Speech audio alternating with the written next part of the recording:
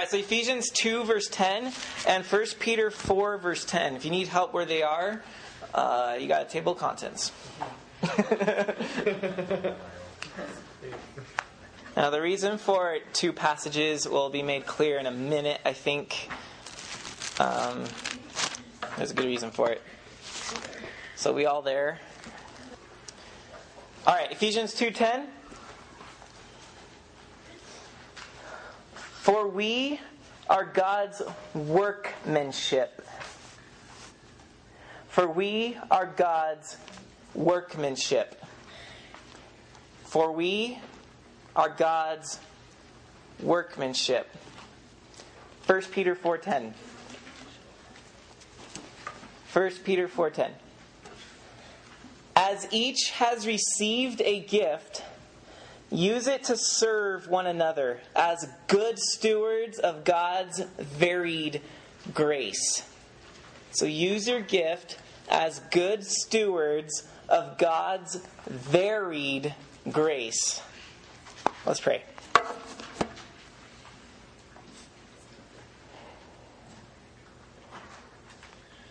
Father, tonight as we talk about creativity, I feel unqualified, and I feel that I have little to say, because here we are discussing an attribute that you are known for, the Creator. Guide us, Father, I pray, that we be humble in our approach, yet also in awe that you are calling us to participate in a minor way in reflecting your creativeness. And we pray this in Jesus' name, amen. So this is part 6 of our Perfectly Imperfect series of messages. Yes, they are imperfect messages, but they're also dealing with imperfections within us. That is what the 10 boxes and the words are for. They're presents. And each one of these words represents a gift unto us. And the reason for the focus on each of these is that they are exposing areas of our own imperfections. Or in other words, to delve into each of these topics, it takes vulnerability, which means I'm taking off the mask if I've got it all together, and I'm showing that I am imperfect. So perfectly imperfect is dealing with the fact that we are all imperfect, and we do not find ourselves happy, or we cannot connect with one another in our imperfections until we're okay with the fact that we're imperfect, and we're all imperfect, and we will never be perfect. So the more we admit we're not perfect and we embrace our imperfections, the happier and the more connected and the more whole we'll be living. You'll be experiencing joy and creativity and resilience and stillness, and you'll have self-compassion upon yourself and upon others, and joy and faith and authenticity. I guess fun and purpose and rest work too. So that's the whole thing. So we're on number 6. We're dealing with creativity today. And special thanks to Whitney's creativity on this box, because you notice that she chose the most plain paper of them all, brown, and it's just begging for creativity to happen in it. And so she birthed some life into it and kind of creatively wrote that on the box, right? So that was Whitney's handiwork there. Okay, so creativity. Let me start with this apology before we go into it. I am not going to be declaring, as we often do when we open the scriptures, we often give commands. We talk with authority. We say that this is what God says. This is how you should live. We're usually steering with the authority of God's word. What I'm doing tonight is not so much telling you to be creative. I'm rather inviting you to participate in a creative lifestyle. I'm inviting. The reason I'm inviting is this. Nowhere in the Bible does it say, be creative. Nowhere. So I'm going to take the tone of Scripture and not tell you, be creative, Jacob, or you're just not fit to be a Christian. I want to take the approach of Jesus, who told parables, of God who took nothingness and made it into something beautiful in Genesis 1, of the prophets who didn't just say repent, but they told long forms of poetry and walked around naked to get their point across. David in the Psalms, who didn't just say, I love you, Lord, give me my daily bread, amen. But his prayers are so much more creative than that, so much deeper. See, the Bible has the structure of creativity. It never tells you to be creative, but it invites you into this experience of worshiping God in less than I did it the exact same way every time sort of way. So this is an invitation. It's an invitation to break out of the proverbial box. Like this one. Yes, I have words on this box. This is the proverbial box. Now, you guys have seen creative things, right? You've heard things that are off the wall, like humor, art, music. There's these creative things going on, and sometimes when it catches our attention, we say, that guy's out of the box. And usually when we say that, what we mean is that guy's creative.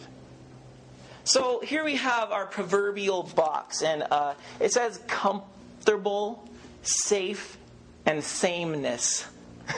Because that is what this box represents. Everything in the box is comfortable. It's safe. It's familiar. It's the same. And this is where we like to live. Because it's comfortable, safe, and sameness. Now, inside of this box, you find it's boring, it's dark, and there's no meaning. But we like this box because it's comfortable, it's safe, and it's sameness. I can be the same as everybody else. Outside of this box is something totally different. It's not boring. It's not dark. It's not meaningless. Outside of the box, we have originality. We have beauty. We have meaning. So, what I'm going to propose tonight is that creativity is that which takes us out of this proverbial box. Because if we don't get out of this box, we're going to find ourselves boxed in. But that's not anything deep or profound. So, now how do you open this box? How do you get out? Well, there's two ways to go about this. The first is the one none of us like. It's called pain. Pain will get you out of the box. Because this is what pain does to your world.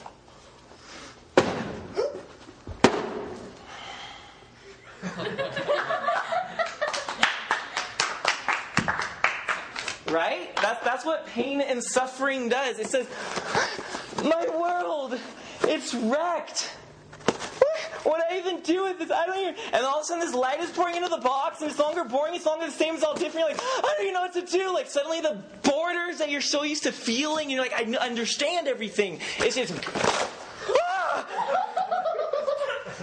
Oh, the other side of my illustration broke. Oh well. But see, that's what pain does. And when we go through suffering, often what we begin to learn is, at first it hurts because everything that you know is wrecked and ripped and smashed. But when we come out on the other side of it, you realize, I don't need that box anymore. And we realize that suffering and pain have actually led us to a higher form of life that experiences originality, who I really am. It experiences beauty. It sees life in a totally different way, and it finds meaning. That's the first way to get out of the box. That's not obviously the way we prefer. You see, you don't have to just rip the box open all at once. There's slower ways of opening the box, right? Now, I mean, at Christmas, that's how you do it.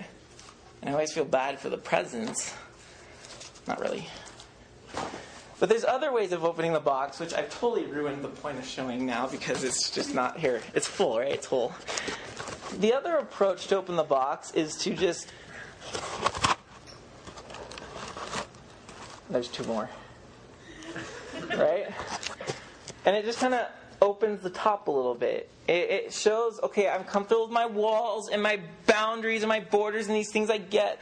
And then just kind of opens up a little bit and you're like, ooh, there is more. That version would be creativity. It gently opens the box a little bit. And so that's what we're looking at. Suffering, of course, is a serious thing, and that needs a whole nother message. In fact, there's a whole book in the Bible about it. But tonight we're going to look at that gentle form of creativity. Now, creativity, I talk about this, some of you guys are like, okay, I'm so not creative. So obviously I'm a loser, and I'm going to totally tune Brandon out until he talks about something interesting because I'm so not creative. False. We are all creative. Some are just way more creative than others. But we are all creative. Because creativity is a choice to cultivate creativity. And there are people who choose not to deal with creativity in their life. They just, oh, that's so, nah, I just don't do that. I'm just like a more realistic person. And the reason we say that is because we know that creativity takes us out of our comfort zone. It opens that box, and some of us don't, keep that shut. I like my little dark, boring, meaningless world where I can see all the walls. Because when I am creative, let's say I paint a picture.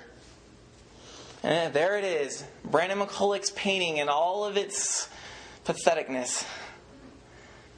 And I show that to you guys, it's vulnerability. This is me. This is my work. And I know it's not perfect. And I'd personally rather you guys not see all the things I've written and the paintings I've painted. And because I know that there's not... And so some of us choose not to be creative. But there's a little bit in all this. And here's the thing. Creativity grows as you use it. Slowly but surely, it grows. You can suffocate your creativity till it's gone. Or you can choose to continue to use it here and there. And it sort of grows. I want to read you guys a quote from C.S. Lewis. How many of you guys have read The Lion, the Witch, and the Wardrobe? Awesome. You guys ever seen the title page? I'm sorry, the dedication page to The Lion, the Witch, and the Wardrobe?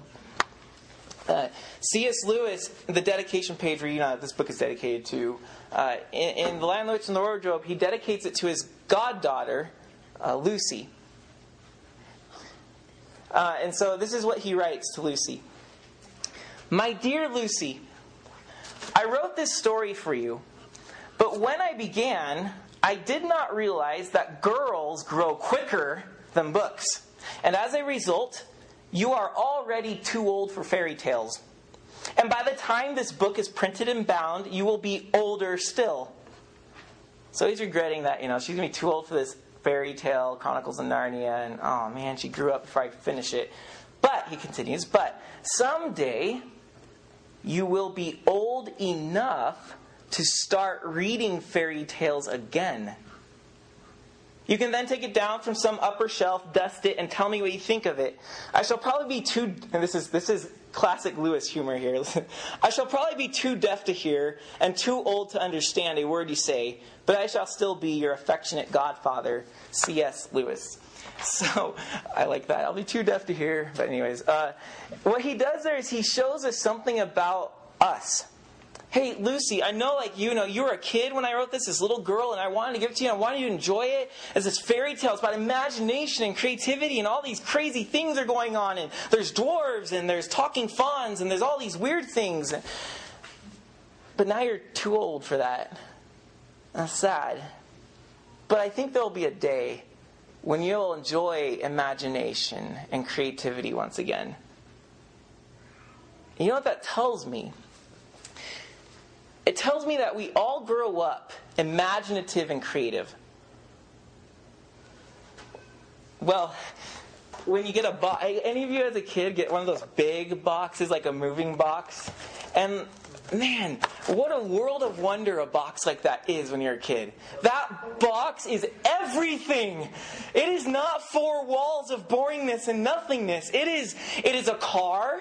It is a TV. You cut out a little hole and you start playing TV. It's a puppet show as you put your hand over it. Or Christian Oriaga at the Christian school was in a trash can, I think, something like that, in a box. It becomes everything. I remember one of the Rugrat episodes was all about, they found a box and they used it. I think maybe SpongeBob did something like that too. Imagination.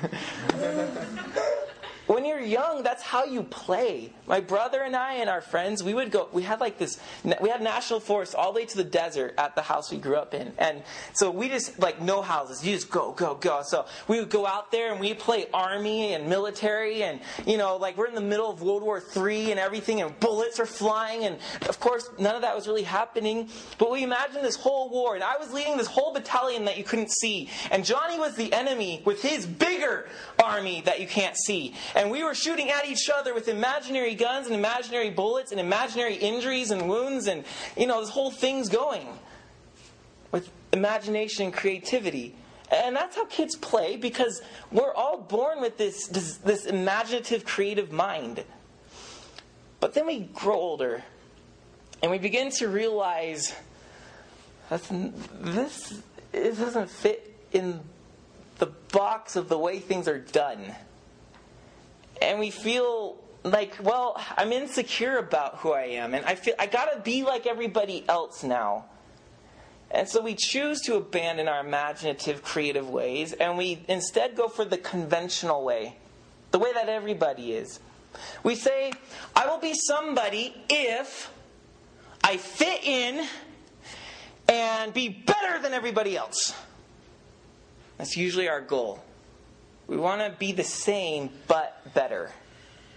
See, if you're just creative, you're out here and nobody even knows who you are, and you don't fit in, and you're just his own thing. But if we're all the same, but I'm just better than you are, now I'm special. So we abandon creativity.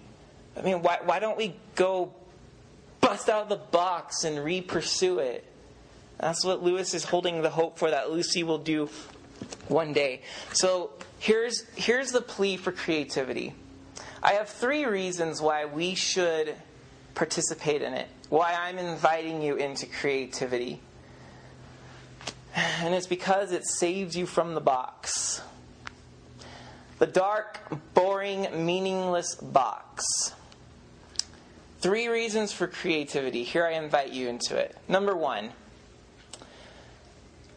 Creativity reveals originality. Creativity reveals my original uniqueness.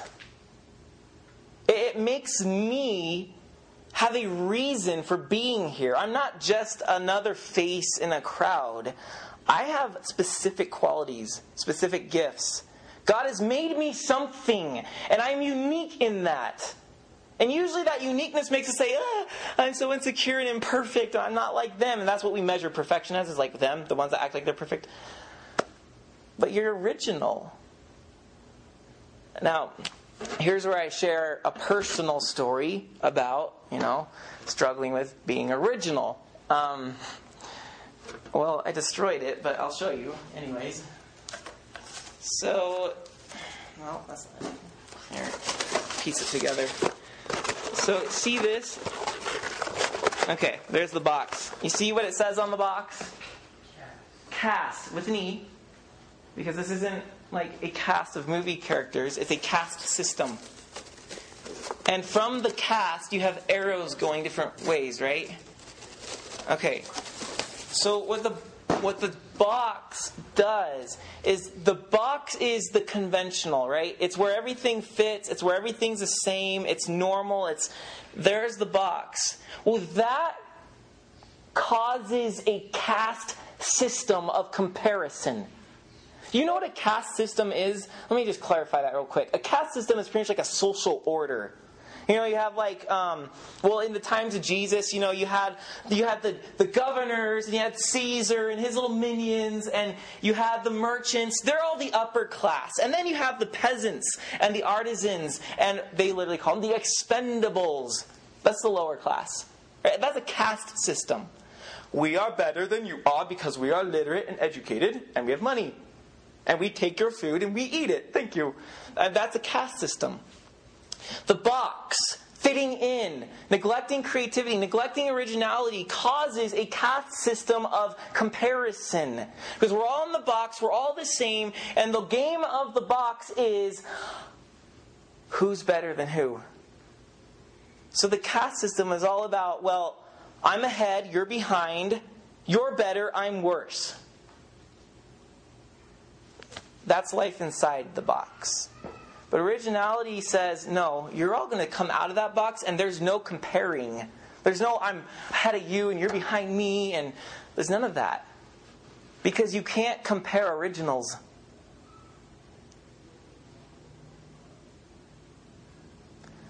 So I had a friend, and he and I went to the same youth group together. And so, when you guys start at the same youth group together in your high school, you expect life to look pretty much the same, right? We come from the same place. We were raised by the same pastors in the same neighborhood, the same county, the same type of education. Like, we were equals. And as time goes on, at least from my point of view, it's clear that we are no longer equal. He was ahead of me. He was better than me in just about every way that I could imagine. You see, I played the game of comparison, comparing myself to him. Why? Well, because we both felt called to the same exact thing. Teaching and preaching the Word of God. We both went down very different roads. We both ended up in very different places. He teaches and preaches for conventions and gets invited to conferences. He's studying under some very smart scholars that I like to read at school. He just finished and got his degree. He now works for a very well-known church under a very, very, very well-known pastor, whom I have several books of. Just a couple, actually. And then you have me, right? I started way after him. I didn't get a degree. I didn't go study under fancy people. I'm not working for a nationally well-known writer, pastor. I don't hold a position in a church like that, right? So you go down the list and you're like, wow, so here I am, a waste. Both start from the same place, same age. Both have the same calling. And he's like, woo! And I'm like, And it's easy to, if you play the game of comparison and you live in that box, it's easy to say, well, he's ahead and he's better. And it's easy to feel insignificant and to totally forget the fact that there's originality at play here. And so I feel insignificant when I'm comparing. I feel like a loser. And you're all thinking of me too the same way now, right? I'm just kidding. That is the danger of the box and not pursuing creativity. Because without creativity, we forget about originality. And without originality, we compare ourselves to each other. And then we play the better than, worse than game. So, after really, really struggling with how I wish I had a lot of regrets when I was comparing. It's like, man, why didn't and all these things I wish I could have redone, and thinking about redoing things. And I just sat down one day and wrote a very imperfect poem to help soothe myself. Creativity, by the way. So look, I'm being vulnerable here because this poem is not perfect. It basically rhymes, that's about it. Now that I've read more poetry in my life, I'm kind of embarrassed to share this, but it's part of the story. So here, maybe it will bless you, maybe not. Here's the poem. Oops. My discontented eye, you always look around and always ask me why I'm on unique and different ground. And why can't I believe your pen writes sovereignly? Why can't I receive this good story you write for me? Oh, villain of my soul, how often you deride what ought to make me whole and leave me fully satisfied. I call you out by name. You will not master me, enticing me with fame and all its worthless vanity. Oh pride, I live no longer selfishly. I choose instead to give all to the author's good story. So that's how I appeased myself. Thanks. And it really helped. It's amazing what just a little creativity does. And not only that, but the poem was actually addressing the immediate need. Here I talk about my discontented eye looking around, because what I'm doing is I'm comparing and I'm asking questions. Why? Why am I different than them? Why are they different than me? I want to be like them. And secretly better. And then there's that doubt, that moment of doubt in the poem. The second stanza goes like, why can I believe that you're sovereign in all this and that you're choosing it the best you want for me? And then I call out this villain who's trying to make me not satisfied, sucking out my happiness. That's what comparison does, makes us unhappy. And then I say, I'm going to call you out by name. I'm going to own you. I'm not going to let you master me. And then at the last stanza, I call it out by name. It's pride. Pride is that caste system. It's that comparison. Pride is what shrivels us into ourselves till we're concealed in a box. That's something Lewis talks about in Mere Christianity. So, originality. Creativity reveals our originality. Second reason I want to invite us into creativity is that creativity exposes beauty in the world around us. Creativity exposes beauty in the world around us. We have the box and it's boring. It's so enclosed and it's all sameness. But creativity gets our eyes out of sameness and it just begins to think differently, look differently. And I hear photographers, they're exercising creativity. Photographers talk about how they see the world differently because of their photography. They begin to see beauty in an old, paint-chipped, weather-beaten window shutter. An old rusty weather vane. Beauty's everywhere. An old mossy, corroding tree trunk. And everything's not just the same. And it's just this world. Beauty's everywhere around me. And you're beginning to expose it and to see it. That's what creativity can do. Just a little bit of application in your creativeness, whatever it's called. And you begin to see the world differently. You begin to see people differently. There's a book called The Giver. I know a lot of you have read it, or at least some of you have read it. I loved that book. It was super easy to read. It was like 5th grade reading level. But I love that book because it totally speaks to what I'm talking about. In The Giver, what you have is this society. We don't even know when it is or where it is. And it's called the community. And the community is a place of sameness. Everybody is the same. Everybody has the same house, wears the same clothes, kids get the same toys. Everything's issued by a governmental system so that everybody's the same. Everybody's equal. And it talks about the main character. His name is Jonas. And it keeps talking about how Jonas has pale eyes. Everybody else has dark eyes. He's unique in that way. And then as the story goes along, Jonas is different. Because it starts to talk about how he's looking at things and suddenly things change. He doesn't even know he doesn't know how to explain it, but he's watching an apple, 2 kids throw an apple in the schoolyard, and he sees in mid-flight the apple changes. Something happens to it, and then it goes back to normal. And he's like, what the heck was that? What did I just see?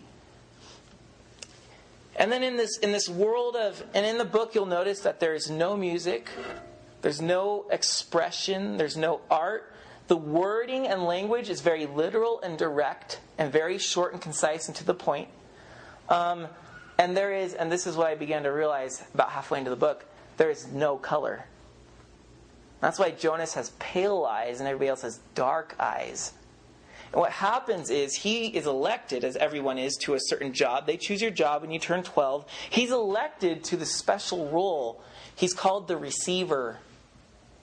And this society was formed because mankind was tired of being different and comparing themselves with each other and having jealousy and pride and rivalry. They were tired of pain and hurt and sorrow. So to get rid of all that, they create a society where everything's the same and normal. No creativity. And you take the painful memories, even the good memories of life, and you throw them away and you place them all upon the receiver. So all the memories of what the world used to be like is all kept in the receiver, this person. And nobody else can remember anything. Except all they know is everything's now just gray, black and white, the same. No art, music, creativity. And so what happens is Jonah becomes their new receiver because the old guy is about to die. So he has to pass on the memories to Jonas. That's why he's called the giver. And as Jonas begins to receive these memories, what he does is he lays down and the giver places his hand on his back and he starts transferring memories to Jonas. And Jonas begins to experience them. He begins to experience pleasures and love and things that he's never known before. And in these memories, he's beginning to feel things. He's beginning to see things. And for the first time, he sees color.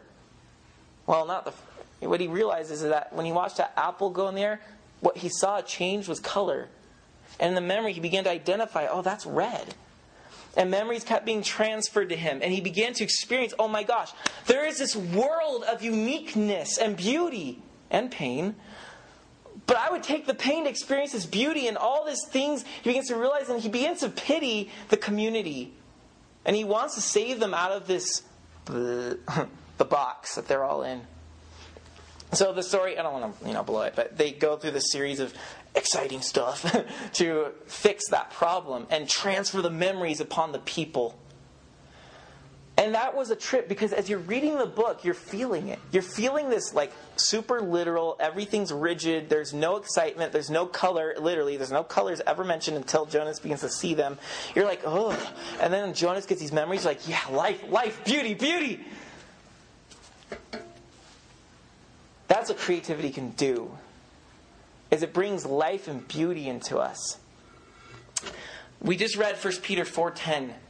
And the reason for that one is because it says that we're to be good stewards of God's varied grace. Varied. In the Greek, this word literally is various colors. So what Paul's talking about is there's God's grace, and it's got not just like, here it is, it's black blobba grace. It's the spectrum of radiant colors.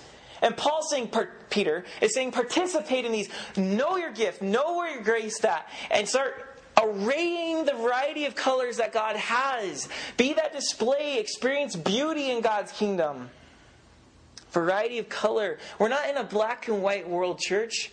We're in a world that God created and has got color. And you and I all have different colors. And we need to begin to expressing the beauty and seeing the beauty.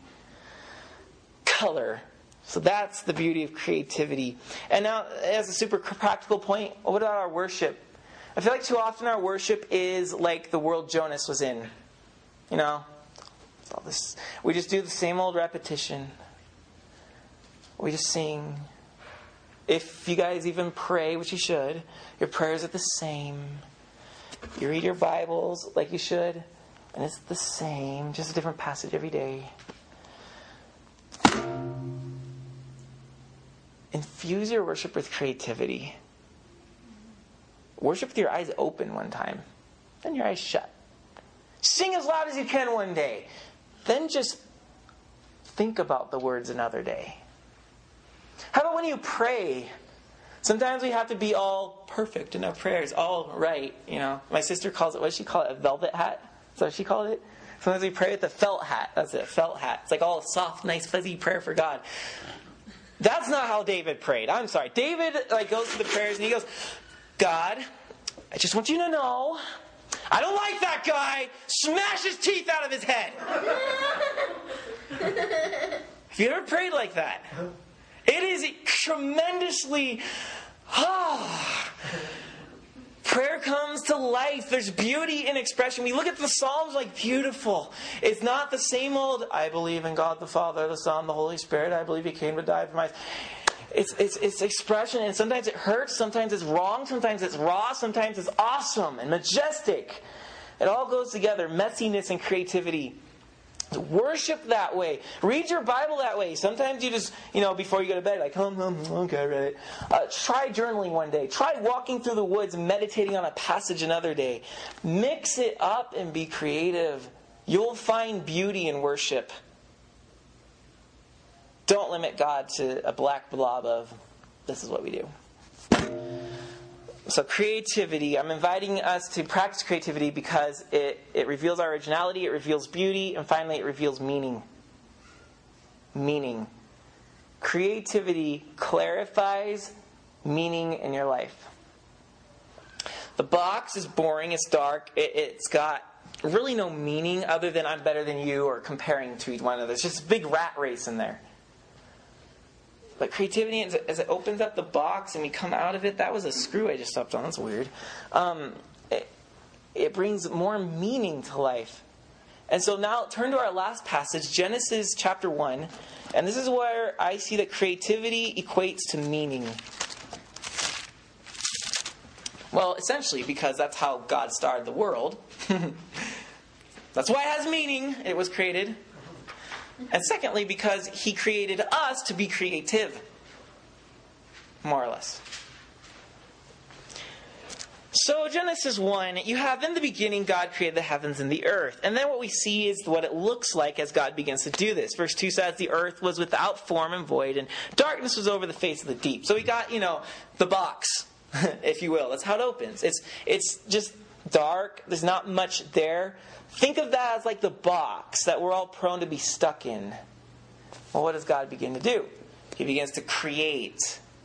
6 days of creation. Day 1, let there be light, and there's light. And then, let the waters separate from the waters, and then there was sky, and then let the land come out of the waters, and then there was land, and then there was fruit and vegetation upon it. Then day 4, it was let there be stars and sun and moon, and this beautiful constellation thing going on up there.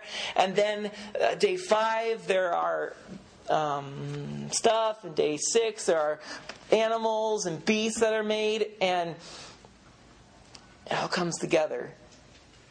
And suddenly the box we find is on each day it was just opened here, opened there, open. With each creative act, the box was completely deconstructed and it now lays flat. Creation. There's now meaning. There's something more. There's beauty. Originality, meaning. And then God makes man and woman. And this is the purpose of it. 1:26. And God said, let us make man in our image, after our likeness, and let them have dominion over the fish of the sea, and over the birds of the heavens, and over the livestock, and over all the earth, and over every creeping thing that creeps on the earth. And it goes on. So, we see that God's purpose with man was to make him in His image. That's not a form. The image of God is not, at least the way that I see it, you can disagree with me, but I don't think that the image of God is a form. It doesn't mean that He's a biped like us. He has white hair like old people. Or, that He has hands or a nose. I know the Bible talks about His hands and nose, but that's called poetry. I think that the image of God is a function. It means that God has created us to function in a way similar to the way He functions. Let us make Him in our image. What's the next line? In our likeness. The image is a likeness, And then it's clarified that that's not a look-alikeness, it's an act-alikeness when it says, third line, let them have dominion. That's rulership. Let them do stuff with my creation. So meaning is found. There's meaninglessness. There's a box. God creates. He opens the box. And He puts man here. And He says, be like me.